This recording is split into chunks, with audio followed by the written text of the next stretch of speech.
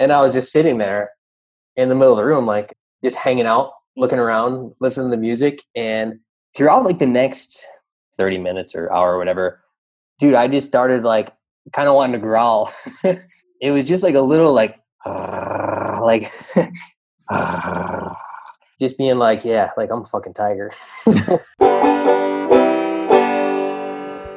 All right, what's up, you sexy bastards? It's your boy Gluten Free, aka Rabbi Can't Lose, aka Noah Kagan. Today's episode is part 3 of our ayahuasca series. If you haven't heard parts 1 or 2 yet, check them out on iTunes, Spotify, or Overcast. You can also read the full post at okdork.com/AYA. In part 1, you heard about the worst night of my life.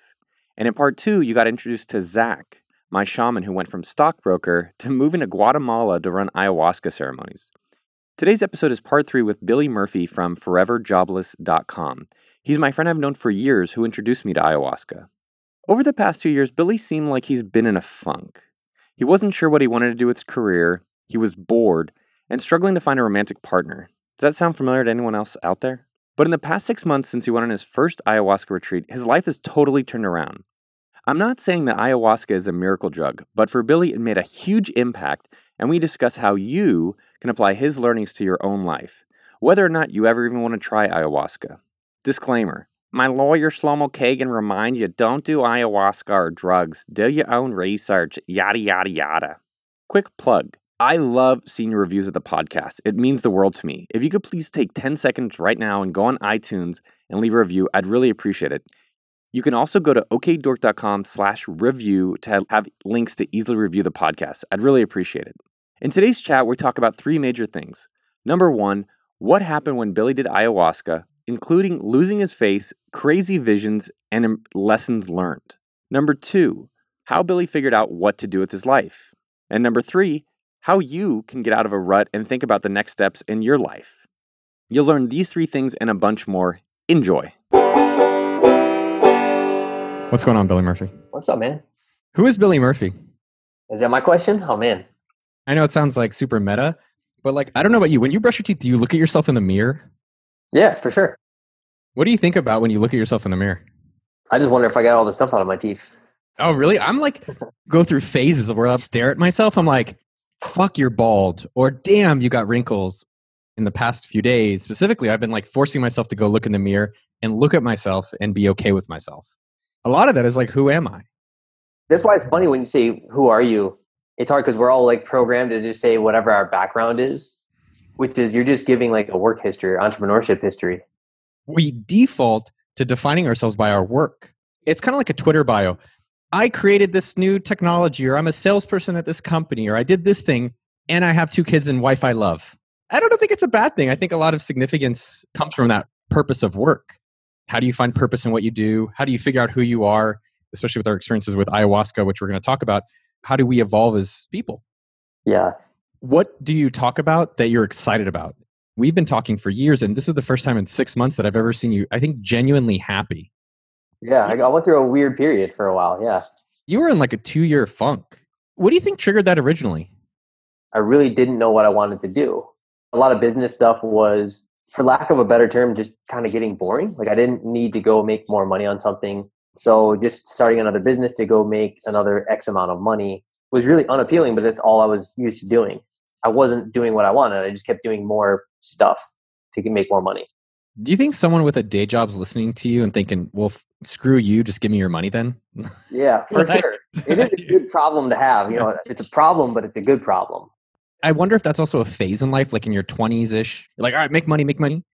30s were much more intentional. 30s, 40s, 50s were like, what would I really get fulfillment out of? Like, I guess I'm trying to figure out what's that balance for people and how do they figure that out?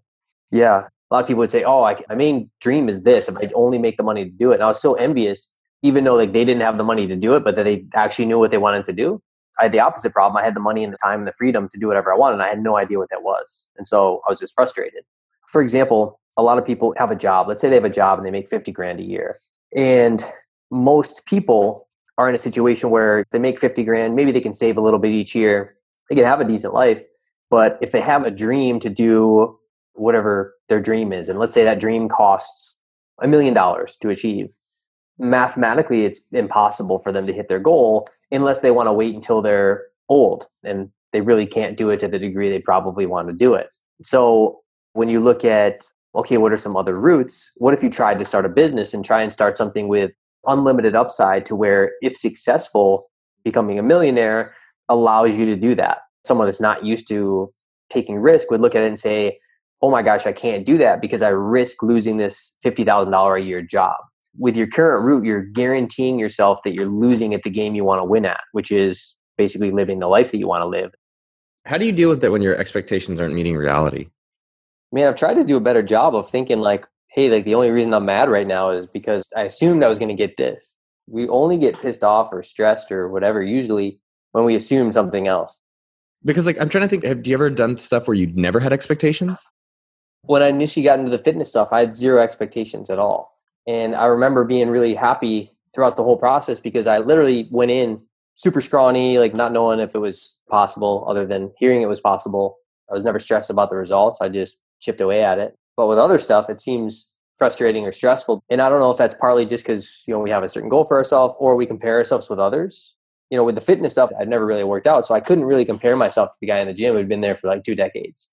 Where in business, I think we look at the success stories of people who they show us their highlight reel on social media and they've been at it for a decade or two. And we don't see that 10 years or 20 years, like they've struggled along with whatever they're struggling with. They just don't share that part. So we look at their highlight reel and we're like, man, like I'm really failing. Well, really, we're not. We're just seeing like one little blip. It almost seems like every time if you have a lower expectation, then almost everything you do, you'd be happy with. You ever seen that Saturday Night Live skit, by the way? Lowered expectations. No, Anyway, I haven't seen it. Kids these days. But on the other hand, I was thinking that it's good to have an expectation because that might push you to be more than you think you could. Yeah, it's a hard balance because if you didn't set any goals, you wouldn't progress very much in life. Like if I just said, I'm never going to have any expectations ever, probably wouldn't set any goals. And when I woke up today, I probably would have just thrown movies on and just hung out and ate chips or something. A good way to think about this, kind of when I went on my search for what is going to make me happy or fulfilled, it always came back to flow state.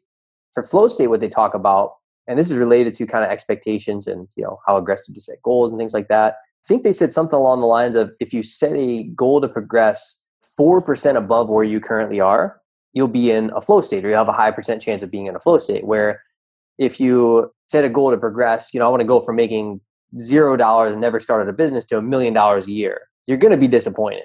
Is there a chance you could do it? Sure. But 99.9% of the time, you're just going to be frustrated and quit. If you can set your goal to be 4% ahead of where you are, you'll be in a flow state because 1 is possible and 2, it'll keep you progressing. And if you don't have any progress in your life, you'll be very unfulfilled. If you play someone who's significantly better than you at ping pong, you're not going to have fun, even if you love ping pong. If you just get crushed all day, every day, it's not going to be that fun. Where if you played somebody who's a little bit better than you, you're in flow state because you're trying to figure out how to beat them. And vice versa. If you played someone where you're significantly better than, you're not going to have fun still, even though you're crushing them because you're not in any sort of flow state. You're just crushing somebody who doesn't really know how to play ping pong. And so I think the same thing relates to, I think if we set some level of expectations where I'm going to progress and just keep improving that 1% every day or week or month over a consistent period of time, but at the same time, we've stayed in a flow state while we're doing it. So every time I'm unfulfilled or not happy about something or stressed about something, like, well, am I in a flow state or am I just kind of getting up trying to do work? But if I'm not in a flow state, it might be related to why I'm a little frustrated. Do you think it's that our generation is all sissies and that our parents and older generation they were like the real women and men of the world? Because on one hand, I'm like, they didn't flow. They just grind. They just found work and sucked it up. And I don't want to say it was the good old days, but I have a lot of respect and admiration for a society and a generation that their intent was not just about their own satisfaction and not being fulfilled all day. It was, what is my livelihood? What does my family need? What does the future need? Yeah, I don't even know if like the word fulfillment ever came up. They weren't like, am I feeling fulfilled today? Like, no, they just put the work in. No, fulfillment was literally like, hey, did you fulfill that fucking order? Because you said you would. Yeah. My Nana, she'd always say, keep your nose to the grindstone, which means just keep grinding, like keep working. I'm sure you've seen it, with employees you have, with a lot of employees I have. You can tell it's a different world. If you hire someone in the 20 to 25-year-old range, the level of motivation a lot of times is so low. They're really not motivated to get anything done, but they expect amazing things. Their ability to put in the work to get the things they want is very, very low. I see that a lot. I think they see the overnight success that they think other people have, they want that too. And so they expect that. They see all the YouTube stars and the Instagram stars and all that. And they say, yeah, I want that too. And they don't understand really what it took. And so they assume just kind of showing up that they'll get it. I've had this thought recently where I'm not doing Instagram. I deleted it. No Facebook on phone, Twitter, barely YouTube unless it's more helpful. And I've had this thought in the back of my head that whoever can focus the longest wins. It's like if you are one of the few, like the 1%, and not even in wealth, but 1% in focus. And this is what I try to tell myself, and that I can go above and beyond being distracted so frequently that I will be able to do whatever I want. And I like how you equated an expectation to a goal. Like my expectation is I accomplish this by then. And that is my goal. This podcast, I expected it to have 100,000 downloads an episode. And when it got to 20,000, I was disappointed. And I honestly a little discouraged. I had to remember that my expectation is different than my motivation and different than my, as you said, flow. I get flow from like talking to you. And afterwards I have more energy and the fact that we get to record and share this with people. And so maybe I need to change my expectation to, hey, let me just try to have great conversations and worry less about some of the outcomes of it. Yeah. And I know one thing I started doing too, when I help people with starting businesses, a lot of them had never started a business. And so I would say, look, you can tell me what your ultimate goal is, but why don't you have a tier 1 goal so that you can shoot for that first, because they'll stay in a flow state where if someone comes in and says, look, I know I want to make 50 grand a month in my business. Great. Tell me about your last business. Oh, I've never started a business. Like I just graduated college. Okay. Well, again, it's not impossible, but tell me something that you could achieve that would make you happy. Like let's knock one thing off your list. Maybe it's making 3 grand a month that would allow you to travel more or quit your job or do these kind of things. So it's a very small goal that moves them to the next tier goal. So maybe they set 2 or 3 tier goals so they can see the progress and much more likely to stay in a flow state to get their ultimate goal. I love that, dude. I think that's a great one for people to take away. You have all these quotes on your wall. A lot of people listening won't be able to see them, but I'm going to read one. When I was over to use your restroom a few weeks ago, I took a photo of one that is, the key to power is to say what it is you are going to do and then go do it. I feel like that is so damn good. And I know it's simple, that the key to power is to say what you're going to do and then go do it. But I think that kind of ties into the Insta generation. What I've been doing every morning since our retreat was that I've been reading this mantra that I wrote where I have like 7 things that are important to me. And I will say rereading something and seeing a quote or seeing that over and over, like thinking about being Zen, loving myself more, being okay if there's not stuff going on. Seeing it over and over actually does really help me internalize it. I got that big quote wall. Conor McGregor, the reason I have him up is because he just has this ultimate demeanor of like, look, whatever I want to do, I'll go get it. And he just has this unbelievable confidence about himself. And it's rare. I don't know if I've ever seen that type of confidence in somebody else before. If he sets his mind to something, there's no hesitation, where everybody I know has some level of hesitation. They don't know if it's going to work out or whatever. And Conor, I've never seen him hesitate at all. And he's big on having certain affirmations and just going and get it. I kind of wonder with that, where myself included, like I have a Steve Jobs quote on my phone about starting over and not feeling pressure from experience. The feeling of lightness is what enabled him to go and be creative and do great things. And at the end of the day, it's like, well, you also got to start putting it in action. Yeah. I spend a week at the end of each year basically strategizing and planning like what went well this last year, what didn't go well, what do I really want to focus on this upcoming year. I put together a bunch of quotes and I was like, yeah, I want to get like the perfect quotes up relative to the things I want to work on this year. And I thought about that a lot, like as I was spending a lot of time like trying to pick the right quotes to give to my assistant to put up on the wall. I wonder if I should just be working on something right now instead of finding the optimal quotes for me. It's kind of like that Ray Dalio book, Principles, which is unbelievable, but there's so much goodness in it that I remember none of it. And I think kind of with the quotes and stuff like that, like maybe there's just one quote or a few things for specific phases of our life. You got to wonder, like, what quotes is Conor McGregor reading? Is he reading his own quote? Steve Jobs or Elon, are they just doing things? Is it a mindset thing? What are they reading? Like, if we were to be $1 billion company, what are $1 billion decisions? So which decisions would we be doing? Which things would we not be doing? How would we be hiring? Who would we be hiring? I think that like bigger mindset or that bigger possibility will hopefully lead to bigger things. Yeah. But I know somebody who does this meditation sometimes before they start working. And the meditation is if they're sitting around a table with people they admire in the copywriting world and they think about what type of copy would this person write in this situation. And so, for example, with somebody like how to make an investment decision, you'd sit there and meditate and think about what would Warren Buffett do in this situation? And you really sit there and meditate on it. And it's almost like you can get Warren Buffett to give you advice by all the things you've read on Warren Buffett, and you kind of know what he would do, similar to business. What would Noah Kagan do in this situation? Shit, I don't know. I'd write quotes. Well, let's go into drugs. Obviously, everyone has their own stuff going on in life. Everyone's got family stuff going on. Everyone's got hangups from relationships. Everyone's got something in their professional work life. I always think of a spectrum from 0 to 10 of people's baseline of happiness. I'd say you're like a 3.5, 4. And I saw you one day after 3 years of being closer friends, and you were like a 7 or 8. And I was like, dude, Billy, I need a hit of that. And you said it was this ayahuasca thing.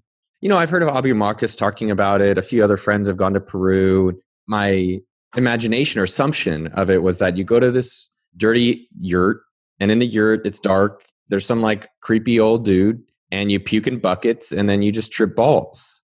And I was like, I literally could just do that at home. Maybe find some drug or acid or something and try that at home and see how that goes. But you seem transformed. And so I wanted to bring you on to share with the audience what that transformation is like. When you went in ayahuasca, were you thinking like, what was your expectation?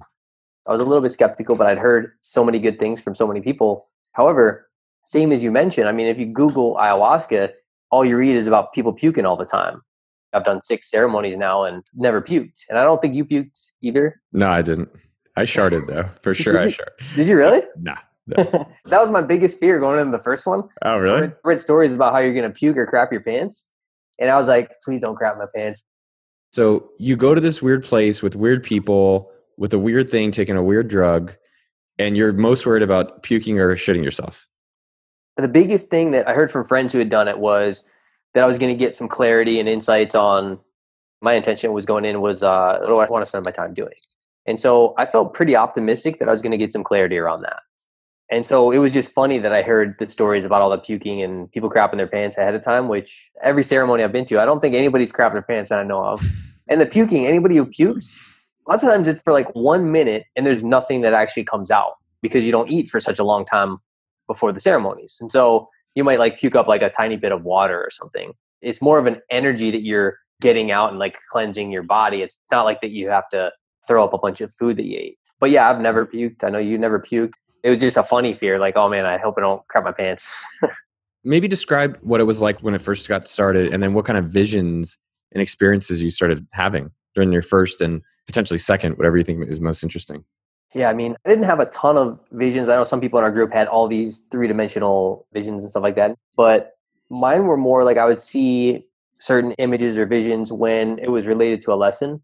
And so a lot of nights it's just this insight download. It's just trying to give you insight after insight and lesson after lesson.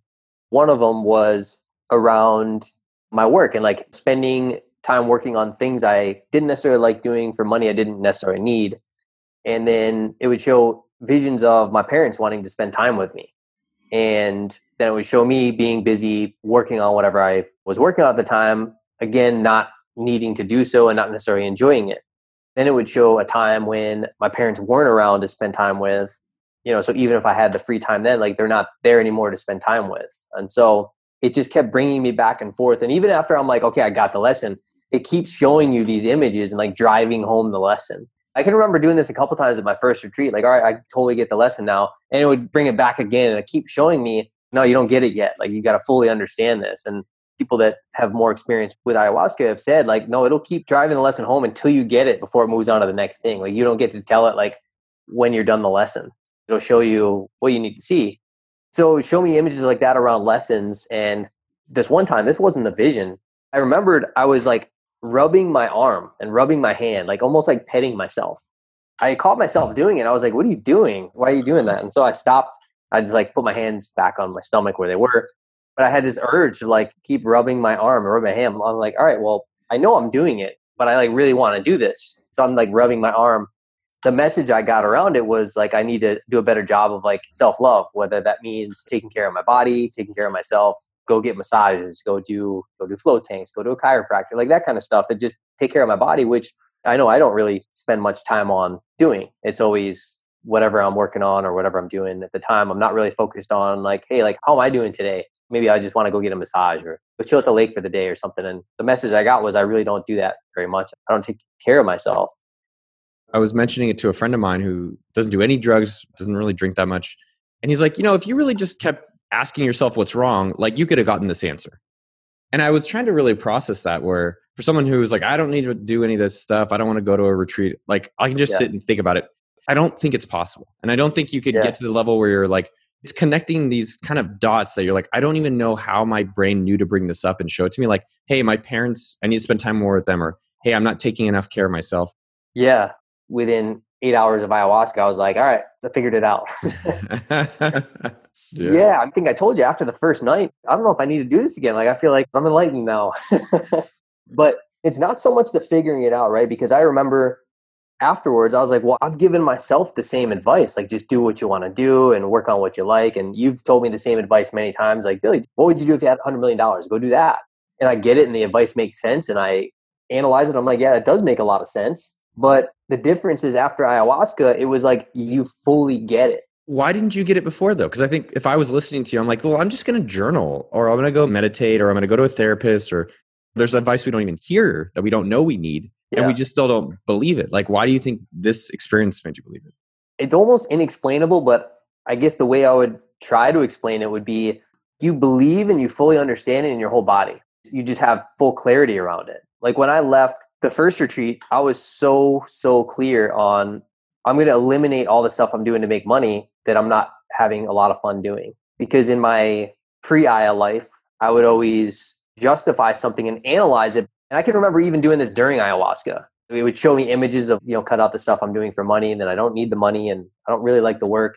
And I would always justify it logically by saying like, well, yeah, but if I make more money now and when I theoretically have a family in the future, we'll be able to live a theoretically better life. And that was always like the logic, because I don't have a family, I don't have like a wife and kids. And so, in my mind, I'm always like, well, I'm building money so that if one day I have these things, all the money will be set. I'll never have to worry about working or anything like that. Analyzing it like that, like more money is good because I don't know what I'm going to need it for in the future. But I mean, ayahuasca just eliminated that and was like, but all the stuff you could do now, spend more time with family, do writing that you want to do, put up books you want to put out, go have fun. All these things that I really didn't spend as much time doing because I had to work to make more money doing stuff I didn't like for money I didn't necessarily need. I don't know how to explain it, but on ayahuasca, like you just fully get it. I don't know if it's the visions. I don't know if people always say like you learn more through visions and through story. And ayahuasca is just this, gives you stories and visions around the lessons it's trying to teach you. And I want to put a quick disclaimer that ayahuasca doesn't cure cancer, or maybe it does, I don't know, but it's not a cure-all. It can be potentially dangerous. You can shit yourself. It's not an easy thing. It's not you're going and getting an ice cream and you're like, oh, this is fun. It's a struggle that leads to visions or experiences or awareness of things that you want to do. It's something that I think people need to go do their own research. It's just, I wanted to share what seems like, I don't want to say miracle, but it seems like something that's positive that isn't really discussed as openly to the mass audience. And maybe in 5 or 10 years, like paleo or keto or newer medicine, this will be something, plant medicine, that'll be open and more mainstream. Share the Billy the tiger, because I think that vision is kind of something that it's even leading you to make better decisions for the past months and then even recently. Yes. And it's funny because the first retreat that came up, I got images of like a wolf or a dog or something like that. The second retreat, I guess I got images of a tiger. And this is going to sound super freaky to people who have never done any psychedelics or never done ayahuasca. So it sounds weird, but it's the way that I understand how ayahuasca does things. It shows you things to be able to get a lesson out of it. And I saw images or visions of this tiger. And I wrote down a lot of intentions before the second retreat. And one of them was around just self-confidence, being more confident. And I was getting images of this tiger. And I just had the urge to growl. And it sounds really, really trippy. But I was like nervous to do it. I was like, man, this is so weird. Like, I just kind of want to growl right now. And keep in mind, we're at a retreat. There's 20 people laid out on mats and with blankets surrounding me. So we're just in a big kind of circle or rectangle with everybody around me. And so I wouldn't do it. And then finally, like I tried to do a little bit, my throat was kind of dry because we're not drinking any water or anything during the ceremony. And so I tried it again, like nothing really came out. And then I did a little one and I thought it was funny. like after a while, I finally like did it a little bit and whatever. And I didn't do like a louder one until later, which I'll tell you about. But this is around the time I think I got the whole, I need to go sit in the middle of the room. And the thing around that was you're not really supposed to leave your spot during the ceremony. I mean, you're not supposed to go away from your mat. Like it's not totally disallowed, but you're really not supposed to do it very much. And so keep in mind, it's pitch black. You can't really see much, but I was really nervous to go to the middle of the room. I was like, this is so stupid. Like I'm sitting there like being like, it's a dark room. Barely anybody will really even see me.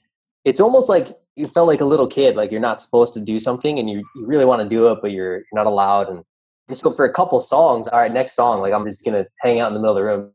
In my mind, I was like, what would a tiger do right now? Like, he'd do what he wants. He would sit in the middle of the room. What would a tiger do? And so finally, I'm like, started like getting up. Then I was laying down. I started getting up, and I look around, and you can see a little bit, but not really. And so I get up and I start moving to the middle of the room, and I crawling out of my mat a little bit like a tiger. And I get up, I walk over, and I sit in what I think is the middle of the room, and I'm like, all right, I'm here. It was so dark, I didn't really make it to the middle. Like I didn't know exactly where I was, so I listened to the music, and I just kept like creeping up closer to the music, and I was just sitting there in the middle of the room, like just hanging out, looking around, listening to the music. And I probably stayed there for at least 4 or 5 songs worth, so probably 20 minutes or so, just hanging out in the middle of the room, just being like, yeah, like I'm a fucking tiger. I'm like, all right, like I think I'm good here. And I go back to my mat. I just get up and walk around. I think I went outside to go to the bathroom, come back in, and I laid on my mat. And it felt randomly really good. Like I knew it was so goofy. Like throughout like the next 30 minutes or hour or whatever, dude, I just started like kind of wanting to growl. And I remember one of the guides came over, and when I would see him come over into my area, I would start growling at him. And it wasn't angry at him. Like it was just weird. It was just like a little like, and it was just almost like a purr/growl. And I probably did it a little louder over time, just when certain things would come up throughout the night. But I remember he would come over and I would start growling. I can remember the next morning, I asked him like, was I growling at you last night? He's like, yeah, you were growling at me. And I was like, oh, like, I was just being a tiger. You also said you thought he was part of your pack. You weren't actually growling at him negatively. You were like, hey, what's up, my pack mate? Yeah, and I felt the same thing. He was at the first retreat. I felt the same thing. Like somehow like we were connected or knew each other in some way. What do you think that was implying to you about life after the ceremony, that vision or experience? We were playing in different dimensions on at least one night from the first retreat. I was playing in another dimension like the whole night. What do you mean? It's like you're in this other world and everything just makes sense. Like you understand how people feel, like the energy of certain people. I'll give you a couple examples because I didn't know if it was like maybe I was just seeing these crazy visions or something. On the first retreat, one of the nights, there was a girl there who was having a really, really rough time. And on ayahuasca, you can almost feel energy of people and you feel your own energy much, much more. You feel things differently. And I can remember kind of sending energy and kind of sending good vibes her way. And the next day when we all share about our experiences, we do this roundtable about what did you go through and all that, so we can all hear what other people went through and learn from their experiences. And the shaman will give feedback on what we went through. And when this girl went that day, she said she could feel people coming over and like giving her love and like sending her energy. And specifically, she felt like the 2 guys next to her, who were right next to her, like coming over and giving her hugs. And keep in mind, we can't touch anybody. We can't talk to anybody on this. So she's talking about like she saw them come over in this other place. And the other guys both confirmed like, yeah, like we sent love over, like we sent energy your way, like similar to how I did to her. And she said, yeah, I could tell you guys were coming over and, sending your energy. And so at the second retreat, the same girl was there. I remember one of the nights there, I was laying right next to her on the mat next to her.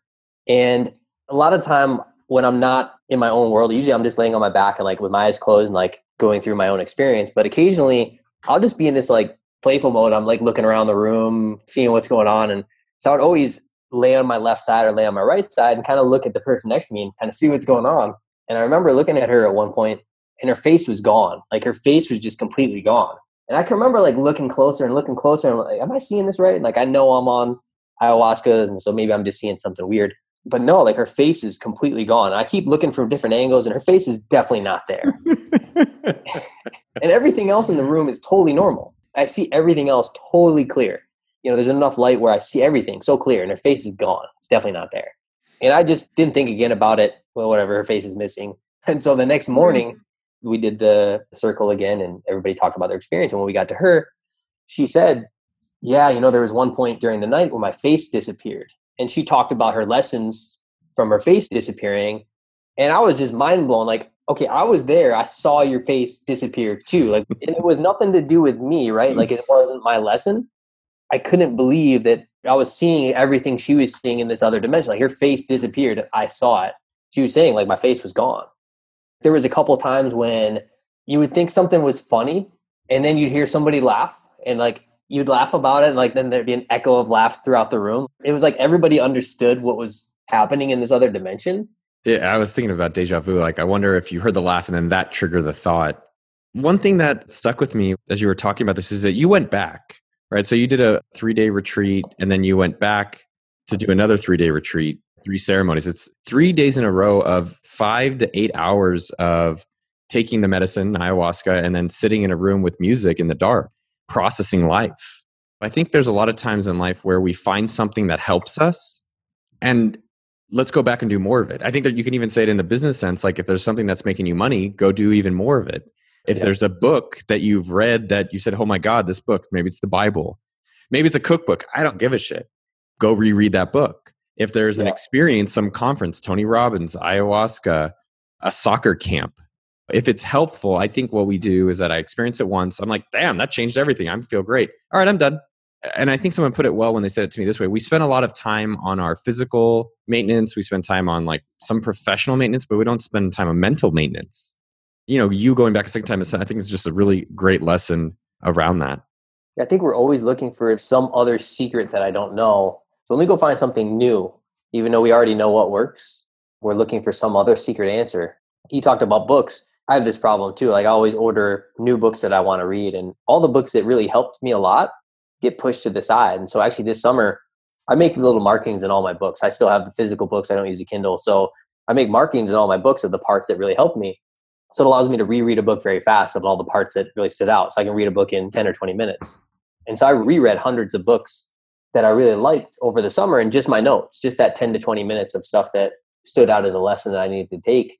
And I think if all of us just read the 5 to 10 books that really helped us the most over and over, I think we'd potentially be better than just going out and reading the newest hot book that's really just a regurgitation of old books anyways. I mean, ayahuasca, I don't know if I've had something help me as much as that I can think of the first time. So in going back, I started thinking about what else do I need help on? Like, what else do I need clarity on that in 3 days of ayahuasca before gave me more clarity than I got in 3 years trying to do it on my own, and actually like putting a lot of effort on my own, journaling, meditating, traveling, writing. It wasn't like I just mailed it in. Circling back to what we talked about in the beginning, what was the expectation on the second time versus the first time? Because I'd almost wonder if it's a negative thing, because if I had this experience where clarity on my work, clarity on my family, some understanding of relationships, some self-improvement, and then the second time I'm like, well, shit, man, I'm going to go expect now this thing to be a miracle every time. And so I'm curious like how that led into the second experience and then how the outcome was for you. I was actually more nervous the second time. I feel like I wasn't really nervous at my first retreat. The second time I was actually more nervous, I think because the first retreat went so well. Every night was great for me at the first retreat. And I knew people had hard nights and hard times sometimes.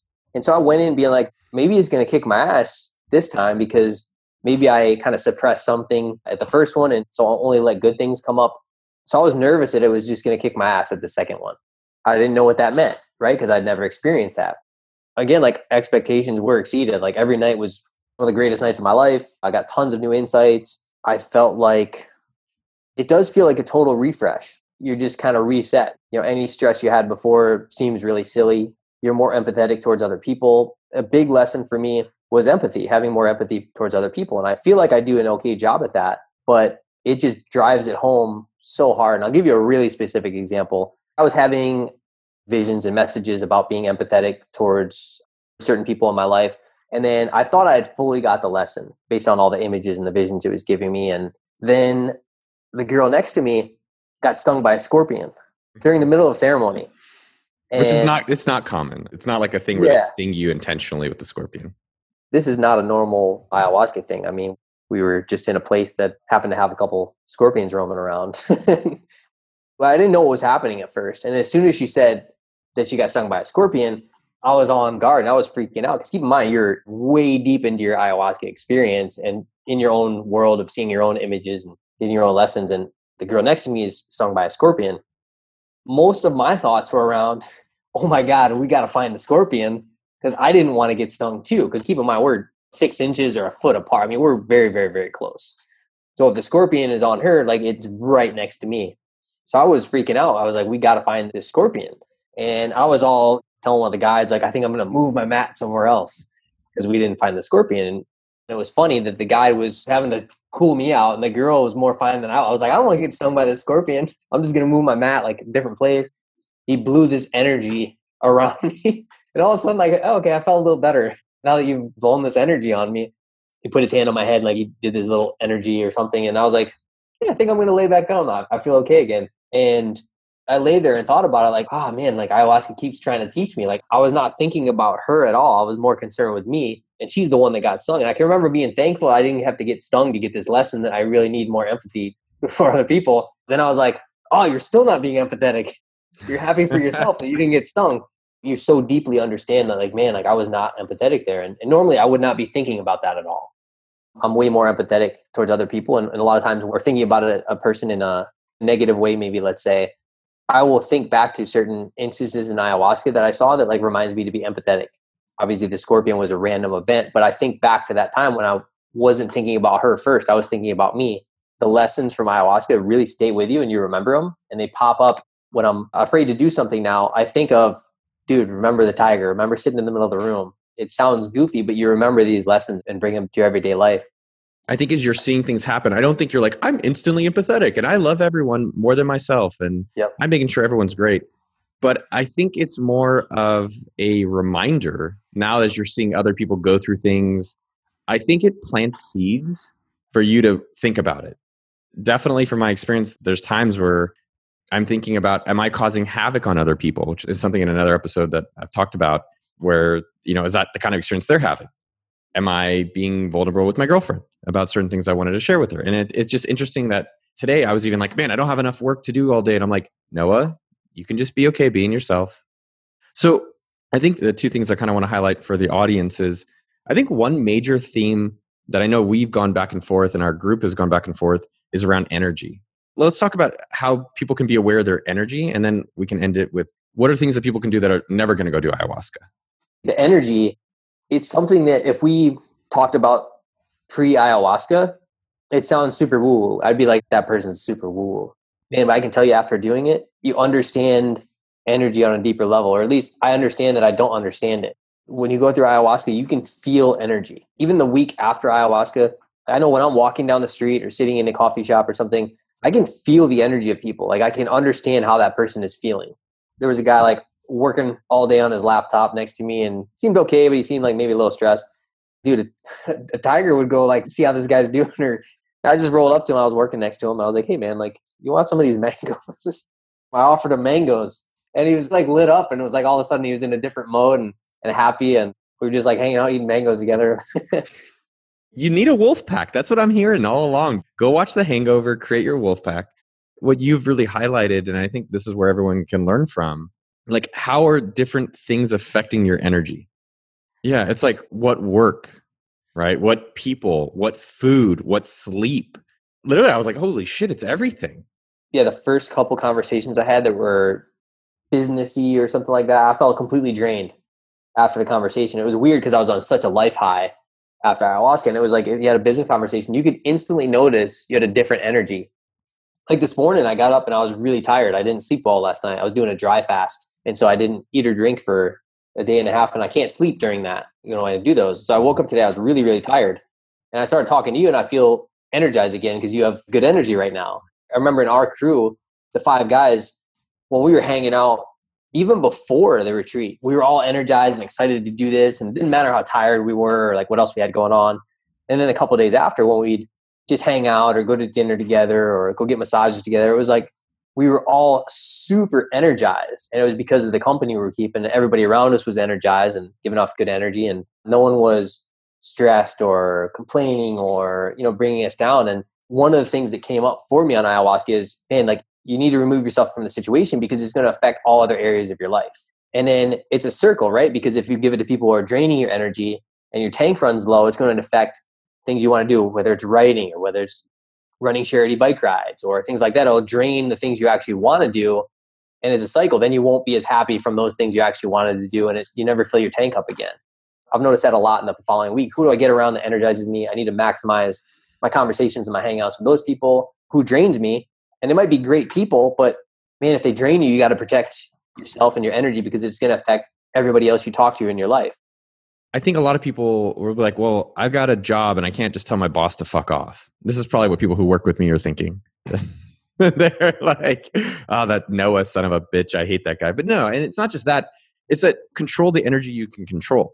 So if you can control the food that gives you more energy, like just be aware of what things are affecting your energy positively or negatively and see what you can do about those. Like change your lunch, change your breakfast, maybe who you're talking to. It's amazing where you can have one conversation, and you saw me yesterday where I had one conversation that literally derailed my whole day, and it affected the other person as well. And that was something that I was very aware of afterwards, and that was unnecessary. And so I think the big thing is be aware of energy and then see where you can reduce and see where you can increase. One book that actually I'm going to go reread, it's called Powerful Engagement. And the authors basically, it's not about how much time you have in a day. It's just about where do you have the maximum energy to get the most things done. And it was like, oh, it's interesting about the effectiveness of things, not just about the time of things. I was talking with a buddy of mine and I thought it was really interesting what he said because he's experienced ayahuasca. He's like, you go there, you have this crazy experience. But he said the most important things are, what are the action items that you're going to go do from this? I think it's good to meditate or to think about things and process things. But if you don't make any real changes, did it really matter? And so I think it's helpful to hear about yours, but I think what's even more helpful for the audience is what are things that for people who are never going to do ayahuasca, maybe what are the few things that they can go do for their own lives that you've learned for yourself? Yeah, I think for me, maximizing flow state has been the most helpful. So find out what puts you in flow. And it doesn't have to be work related. Flow is a state when you're not really worrying about other things. You're so in the zone. Like they call it if you play sports, like being in the zone. You're so in your own world. You're in a really good place, like in terms of like a happy place, and you're not stressing or worrying about anything else. You're just 100% focused on the task at hand in a positive way. And there's a better description, like I'm sure Google has a better description than that. Okay. For me, maybe it's writing, playing basketball, lifting weights, good conversation, like those kind of things. So if you talk about how do you maximize flow, you need to do things that don't drain your energy. So the book, The One Thing, does a good job of like, okay, set the first few hours of the day where you're doing your one thing. And so a lot of times put the thing that puts you in flow in the beginning of the day because your energy is not drained, so that when you try and, if it's important to you, go do something later in the day and you're already drained, it might be tougher to get in flow. And so for me, if that's writing, easier to write in the beginning of the day because I'm not drained. I'm not stressing on everything else. I don't have other things that are going to bring me out of flow. Phone is on airplane mode, and you basically don't let anything distract you from that flow state, because as soon as you get out of flow state, if you have 10 meetings throughout the day, your life is not going to be in very good flow. So it's important to set up days so that flow isn't interrupted, because if flow is interrupted, then your state of happiness is interrupted. I think the problem with flow is that it's so flowy and it sounds like bullshit a lot of the times. I like the word energy because it's more relatable.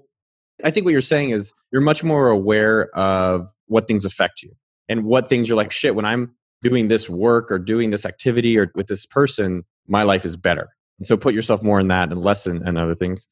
I think one thing that's helped post ayahuasca is, of the things that you learn from an experience, have a group to support you. Yeah. In any activity, right? If it's a fitness group, if it's a professional group, if it's a social group, dance group, whatever. I think our group where I talk to you almost every day has been really impactful for me. So whatever I'm trying to improve, it's like, all right, maybe I need just a coach, or maybe it's a group of sorts. What else for you? I've been doing a 5 to 10 minute gratefulness meditation in the morning, thinking of what I'm grateful for and just appreciating it, and listening to the songs we did during ayahuasca. It kind of brings me back to the state I was in. I think that helps. So listening to music that puts you in a certain state. Music. I like the music one. Yeah, that's helped a lot. I used to do meditations and get frustrated because I couldn't meditate. Like I couldn't get rid of all thoughts. And so now I go in with no expectations and I just put the music on and am appreciative and just sit there in it. And like our group, I think the reason that does so well for us is we're all in the same playing field, right? Like we've just kind of started an ayahuasca journey. So if I see progress you're making based on your experience with ayahuasca and what you're doing afterwards with integration, it helps. And we're all on the kind of the same path where when we talked about if one of us had done 500 ceremonies and was just Buddha already, we'd be on different levels. So yeah, being around people that are on the same path and in the same kind of playing field, I guess, every time anybody from the group posts something, I'm thinking about it for myself and getting an insight about how I could do something similar in my life. I think in terms of the gratitude meditation, I think actually the concept that's just as helpful is just creating some type of morning foundation. And I think you said it earlier, which was so true. It's like, hey, if you realize your flow is great in the morning, then just get work done in the morning. And I do realize that this kind of call or writing or just reading for me, not doing bullshit stuff in the morning, like really sets me up to have an amazing day. So what breakfast, what meditation, what music, what activities, and then just block out your morning or wake up earlier and do that every single morning. Another one that's been helpful for me is that on my phone, I don't have any social media. And it's hard. I'll tell you, like I'm in the toilet or I wake up, I don't have email, I don't have Instagram, I don't have Facebook, I don't have Twitter, don't have Snapchat. It's been about a month of it. I did it before we started our journey and I've continued it. And I think what I've realized from that is that it keeps me more focused on the things at hand, present. I'm more present, I guess, as the hipsters say. I'm not jealous of things. I think I noticed a lot of time with a lot of the social media that I would just be like, oh, Billy's there having more fun. Oh, that person's more fit. That person's more wealthy. And it would create a lot of jealousy. And I didn't need it. And it would also, a lot of the social media would make me not be living for myself. I'm living so that I can show other people who I don't even know things that are going on so that they can think I'm living some type of specific type of life. And it's not to say I won't come back to this or there's not ways of making this kind of stuff helpful, because there are ways of using it as communication with your network, but it's just trying to figure out how do you remove the distractions of life that aren't benefiting you? Yeah, agreed. I haven't gone as strict as you on social media, but as soon as we got another thing, I cut myself to 2 days a week where I can get on social media. Really does almost no benefit to being on there. Yeah, I completely agree. I mean, I think be aware of your energy, remove distractions, create a morning routine, get a group around you. And then maybe number 5 would be go into nature. So yeah, it's been helpful. I've been doing a lot of lake walks. Yeah, go to the lake in Austin, go for a bike ride, go to the beach. What I was going to say was journaling. And the thing I've been doing with you the last several years has been helpful for me. It puts me in a state where I know like what's important this week to focus on. So the backstory on that is kind of the beginning of my rut. Like, I don't know what I want to do. You had said, hey, why don't you set a challenge? And so it was like a 30-day or 90-day challenge or something like that. And he said, email me every week on Monday with, your progress report. Just keep emailing me. It'll help with accountability or whatever. That was like 3 years ago. And I just never stopped emailing you. And part of the thing for me was it turned into basically where I have this mini blog that only Noah gets. I just started writing my thoughts of the week or, something I'm doing or something I'm thinking about and, what I'm doing the next week or the next month based on these things that I'm thinking about. And it helps that know that somebody else is going to read it. And I think that's been really helpful, that knowing that, okay, like I can't mail this in because Noah's going to read it and call me out if I say something that isn't legit, that I haven't thought through. So I'm sitting there really thinking through these emails before I send them to Noah. Sometimes they'll give me feedback. Sometimes they'll just say, sweet dude. But it helps that I've put the time into really being conscious of, am I really going to be happy with what I'm doing this week? Do I like the route I'm going? And if not, every Sunday or every Monday, I'm making a plan to make something happen to change it. I love that, which is make a list of the things you want to do and have some level of accountability. Like, it's good to be in a support group. Hopefully they're not just supporting you blindly. It's like, oh, everything you do is great. But I think that point of like, hey, what are you doing? And having someone actually be like, hey, is that the right thing? And just providing support around that is awesome. So Billy Murphy changed forever from ayahuasca. Still going, man. Still a work in progress. I think that's a good way of labeling it. All right, that's a wrap. I hope you liked the episode. To read more about Billy's experience, check out foreverjobless.com/Aya. That's foreverjobless.com/AYA. In next week's final episode, we have the second half of my conversation with Zach the Shaman. This is where it gets crazy. You do not want to miss it. All right, next up, go text a friend you love them. Yo, dog, I miss you. Let's do a slumber party. Have a wonderful day. What's your favorite thing to order at Starbucks?